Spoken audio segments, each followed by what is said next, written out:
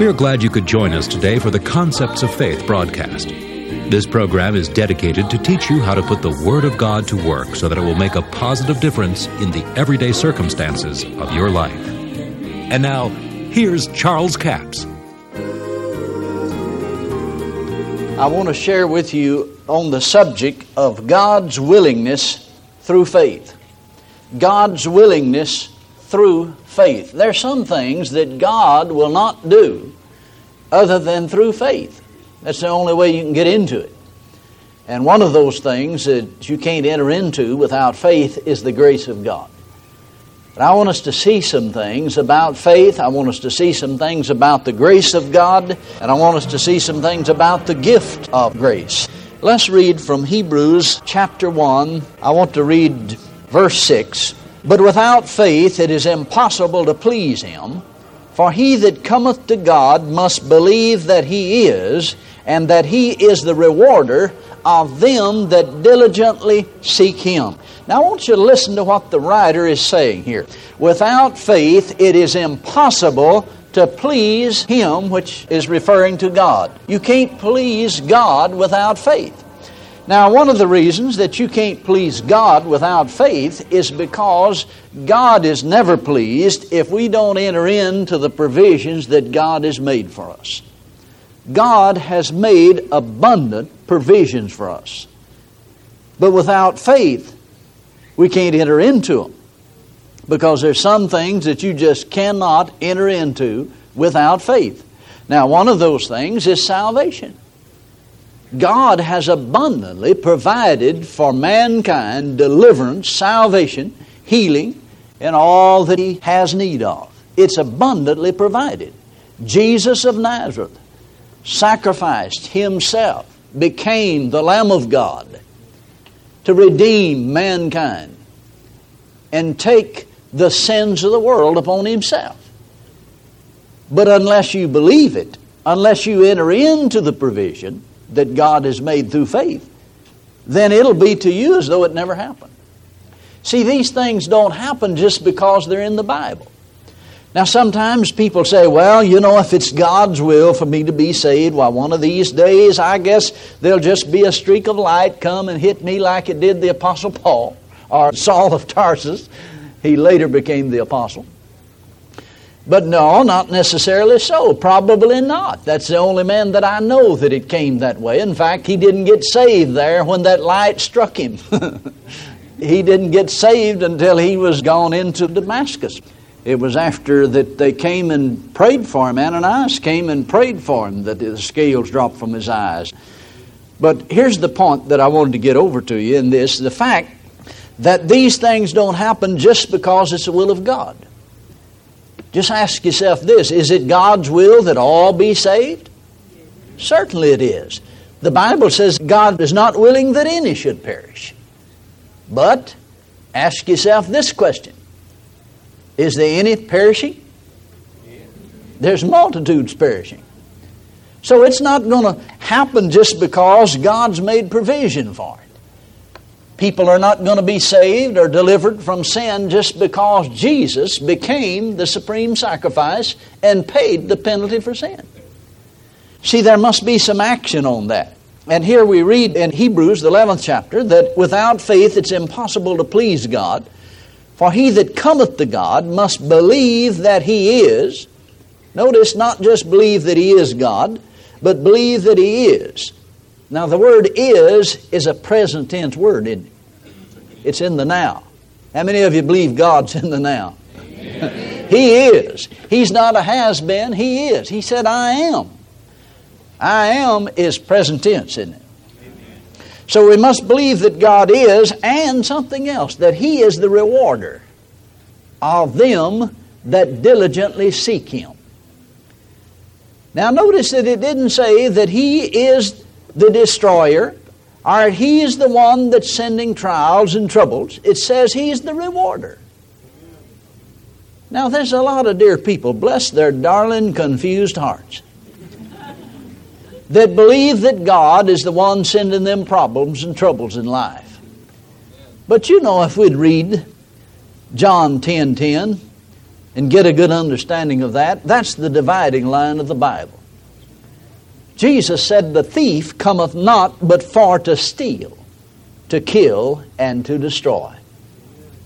I am come," he says, "that you might have life, and that you might have it more abundantly." Now listen to it. He said that you might have life, and it more abundantly. He didn't say that you might have trials and troubles and them more profoundly. But yet, from the way some people talk and the way they act, you'd think that's what the Bible said. That Jesus came to bring us more trials and more troubles to somehow, through the problems of life, that we would be more like Jesus. There's always people talking about the wilderness experience. Well, you know, they'll say God led the children of Israel into the wilderness. Well, He didn't intend for them to stay there. And people say, well, you know, you learn things in the wilderness. Yeah, you'll learn to stay out of the wilderness. Somebody said, yes, but it makes you stronger. Well, now, wait a minute. Let's check up on that. Did it make the children of Israel stronger? No, it killed them. It'll kill you if you stay there long enough. It wasn't the will of God that they spend 40 years in the wilderness. You know why they spent 40 years in the wilderness? Because they disobeyed God. All that doubted God died in the wilderness. But there was old Joshua and Caleb. Now you talk about holding fast to a confession. They held fast to their confession for 40 years. We're well able to take the land. Let us go in at once. They had to wander in the wilderness till all the doubters died. I tell you, wilderness experiences will kill doubters. But now you can go through a wilderness experience and come out strong and in faith, but you don't have to stay there 40 years. God will lead you out of the wilderness. I've got good news for you. He wants you out of there. Praise God. Now, let's notice something here.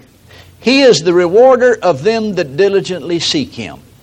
Now, God has provided some things for us that we can enter into through faith. Come back down to verse 1 here in chapter 11 of Hebrews. Now, faith is the substance of things hoped for, the evidence of things not seen. Faith is the substance of things. Now, we could say it's the raw material. It's the raw material that the things we hope for is made of. It is the evidence of things not seen. It is not the evidence of things seen. It's the evidence of things not seen. Now, this is where a lot of people miss it. They say, well, when I see it, I'll believe it. Well, the Bible says that believing is seeing. Does it say that? No. It doesn't say that in so many words, but that is the indication of the Scripture. See, people say seeing is believing, that the Bible says believing is seeing. See, faith always sees. Faith always knows. Somebody said, Brother so-and-so just has blind faith. Well, he's going to be in trouble if he's got blind faith. Because faith, the faith of God, is never blind. Faith always sees. It's like a radar on an airplane. It sees through the storm. It sees what's on the other side. It not only knows the storm is there, it knows what's on the other side of it. And you know, when you know how it's going to all turn out, the storm doesn't matter too much, does it? And that's what faith does. It sees through the storm. Faith is the substance of things. Well, now, what things is faith the substance of?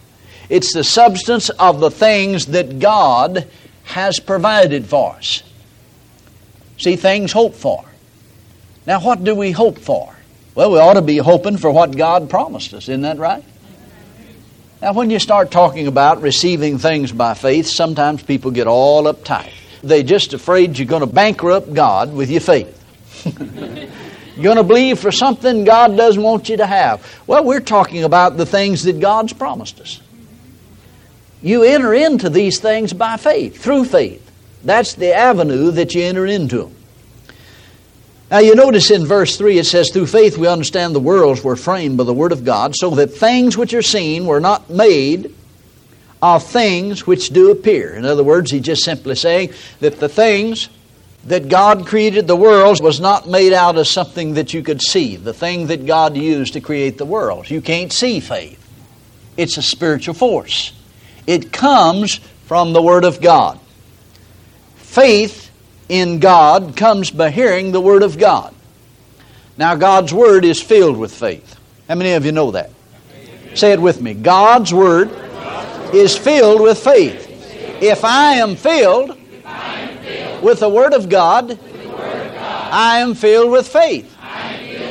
So if I have no faith, I have no Word. If I have Word, I have faith. How many of you have faith? Praise God. Well, now, that's true, isn't it?